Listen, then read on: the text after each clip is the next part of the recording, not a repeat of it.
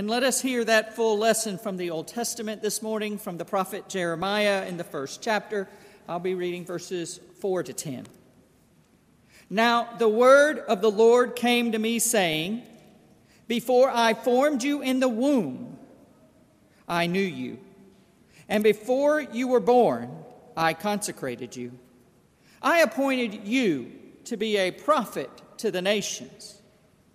Then I said, Lord God, truly, I do not know how to speak, for I'm only a boy. But the Lord said to me, Do not say, I am only a boy, for you shall go all to whom I send you, and you shall speak whatever I command you. Do not be afraid of them, for I am with you to deliver you, says the Lord. Then the Lord put out his hand and touched my mouth. And the Lord said to me, Now I have put my words in your mouth.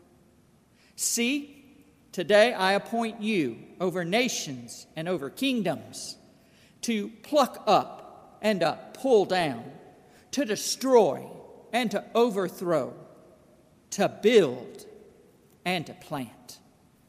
This is the word of God for the people and children of God.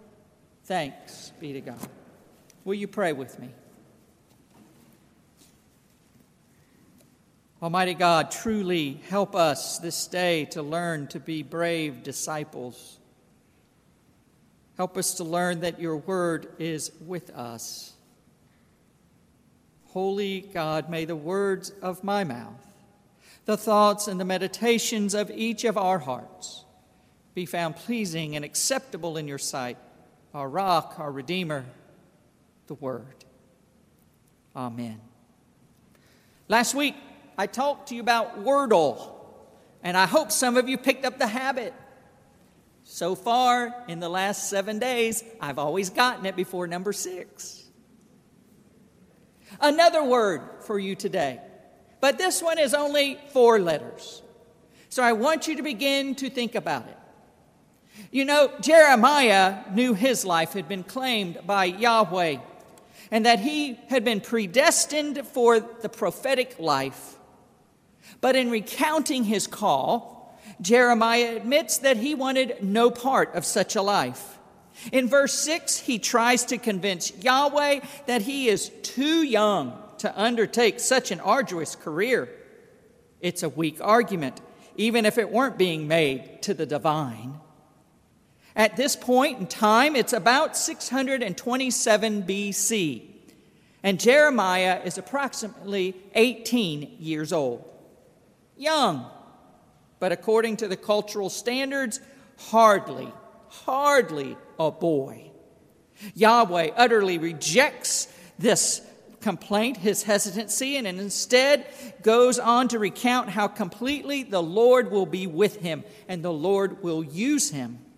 If Jeremiah's hesitancy, the commentators say, come from his lack of confidence in his ability to articulate God's holy word, the Lord now dismisses that excuse. Yahweh simply reaches out, touches the young prophet's mouth. Jeremiah does not envision this as a cleansing process, such as in Isaiah's call story. No, he says he no longer need fear because he will suffer from a lack of words. God declares, I have put my words in your mouth. Have you ever had the experience of having somebody else's words put in your mouth? Any of you have parents? You've had words put in your mouth. Many of us, though, today find that this is more the case in our society. Someone is putting lots of words into our mouth. That's because there are a few original thoughts out there or words out there. It seems the one who is the strongest, the one who is the most outgoing, the one who is powerful, who has influence over other people, puts words in the mouth of most of us. Few people today think for themselves. And in fact, there's a joke that's been going around for years among the clergy regarding Bishop Will Willimon, who is a prolific writer. It is said that Bishop Willimon has never had an original thought that he didn't publish. Putting words into our mouths. Yahweh, the same Yahweh in Jeremiah's time, comes today to the city of Atlanta, to a body of Christ that is gathered at Fifth and Peachtree, to people who are watching us online, to people who are older, younger, black, brown, white, gay, straight, poor, wealthy, home insecure, or have an address that says Buckhead. You who are watching us online, you who are here in person today, God is calling. God is calling you. He has set you aside and put you forth to take God's word. And the word of the Lord comes to all who have ears to hear and a heart that will receive it. God's word is no respecter of any age, race, stage, gender, ability, or even level of spirituality. The word comes tumbling down into the ears, and if we open it, into our hearts. As a child, I remember watching an old black and white movie. It must have been near Christmas time, entitled Going My Way. It starred Bing Crosby. I've just dated myself hugely. On the movie, there is a cute, wonderful, loving, just want to hug him and hold him Irish priest that seems to be so warm and loving in the heart of the movie, in my opinion. So much so that because I had been hearing, I thought the voice of God saying, I'm calling you to care, I'm calling you to help, be a servant for God's people. I said, as we were watching the movie, I'm going to be a priest just like him. To which my father replied, the heck you are. And he didn't use heck. No son of mine is going to be, place a proper adjective in there, priest. Dad looked at me and said, I want grandchildren. Priorities. You got to get the priorities in order. So I, of course, said, fine, I'll be a Methodist preacher then. And that was acceptable. And the course of my life seemed to begin. My calling began to take shape. And unlike Isaiah and Jeremiah, I wasn't that fearful of it. I made no excuses of being too young or too old. But I did realize in time, as I began to age and to understand the depth of the call, that I was supposed to do what? Say what to who? How dare I, a punk of a teenager, think I could proclaim the word of God for God? There is an old cliche that is used way too much, but I think it has truth here, that whom God calls, God equips. There came a time I remember where God touched my mouth, but not just my mouth, my heart and my mind and my very spirit with God's word. It was the clearest moment of my life. The word that God placed in me is not the word that seems to be out and amongst us in our culture today, though. Let us get one thing straight. The word of God is not that word that permeates around us, that word that is hate. We're called instead to go forth into this world and to dig up and to pull down, as the Common English Bible says, that which is not the word of God. We're actually to be bold enough in our living and in our witness that we destroy, the Scripture says, we demolish that which attacks the word of God. We do this hard work so that we might build up a world where the word of the Lord is the norm. We do this impossible work so that we might plant the word of the Lord so generations yet unborn will know that the word of God is for them and that the word of God is about them and they can live that word. Jeremiah never used the word per se, but it described it early on in this passage with the knowledge that God is a God who knows us before we are even born. And that same God sets us apart before we're born for a world where the word seems to be hate to offer a better word. And it comes to us through Paul's letter to the church at Corinth, that word. In the first letter of chapter 13, we have, with no uncertain terms, the word given: love. It is the love of God that knows us. It is the love of God that calls us to bring the word of love to all of God's people who are in need of nothing more powerful than love itself. I know we treat the word love very casually in our day.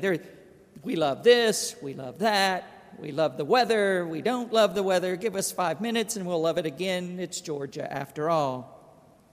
I understand that many have used these verses in 1 Corinthians to flower their weddings. And while that's a beautiful thing to do, it's not the meaning of the scripture passage. The message of 1 Corinthians is much deeper. It is a deeper love than that between spouses, between parents and children even. Love not just for one person, but for all people. There are no number of gifts, Paul reminds us. Gifts that may allow us to do miraculous things in our society that can do more than love. There is no amount of sacrifice you can make, even the giving up of your own life, that has the same action as love. No matter how many sermons, nor how many financial gifts you give, nor how many times you help the little old lady across the street, has the same power of love from whence can change the heart of humanity. It's no wonder that the four parents of St. Mark put the task of loving, accepting, and serving the people of God primary as their vision, and with love leading the way. Without love, friends, nothing else matters. Love is the word, and God means for it to be the word for us today. Love is God in action. Love is doing and moving and digging up and pulling down the evil that is all around us in whatever form it looks like. Love is destroying and demolishing that evil in whatever way it presents itself. Love is building bridges so that people have a way back.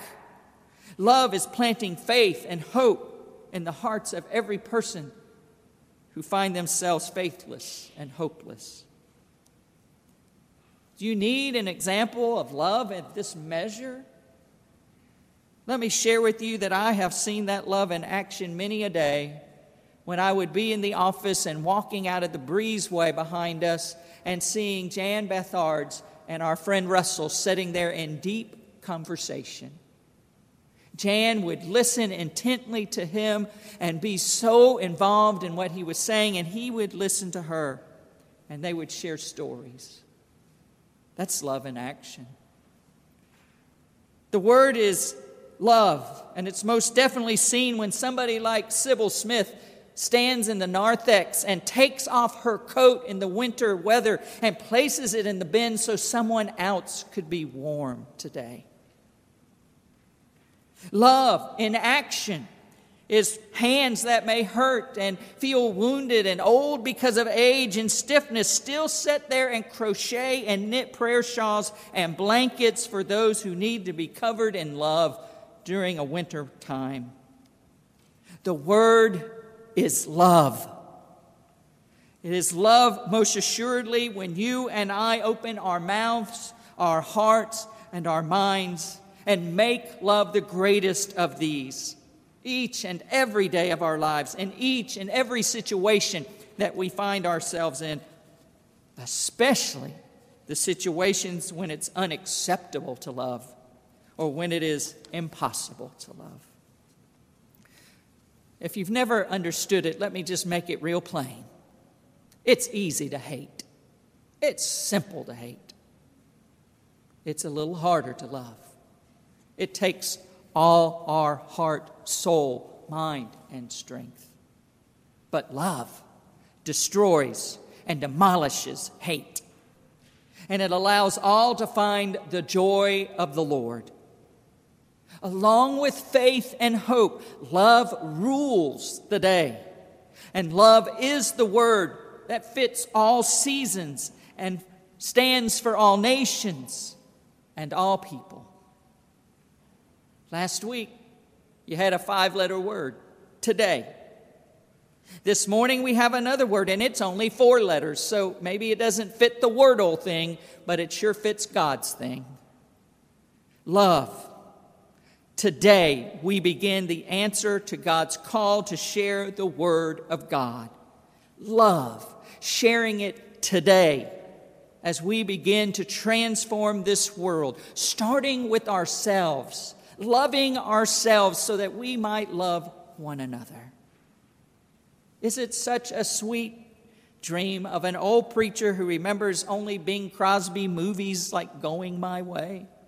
Let me tell you, I'm trying to stay hip. I have been binge watching Ted Lasso. Or is this the Word of God for you and me, my beloved friends, today? You who have ears to hear, hear the Word of God from your mouth. Love. In the name of the calling God and of the loving Christ and of the empowering Spirit. Amen.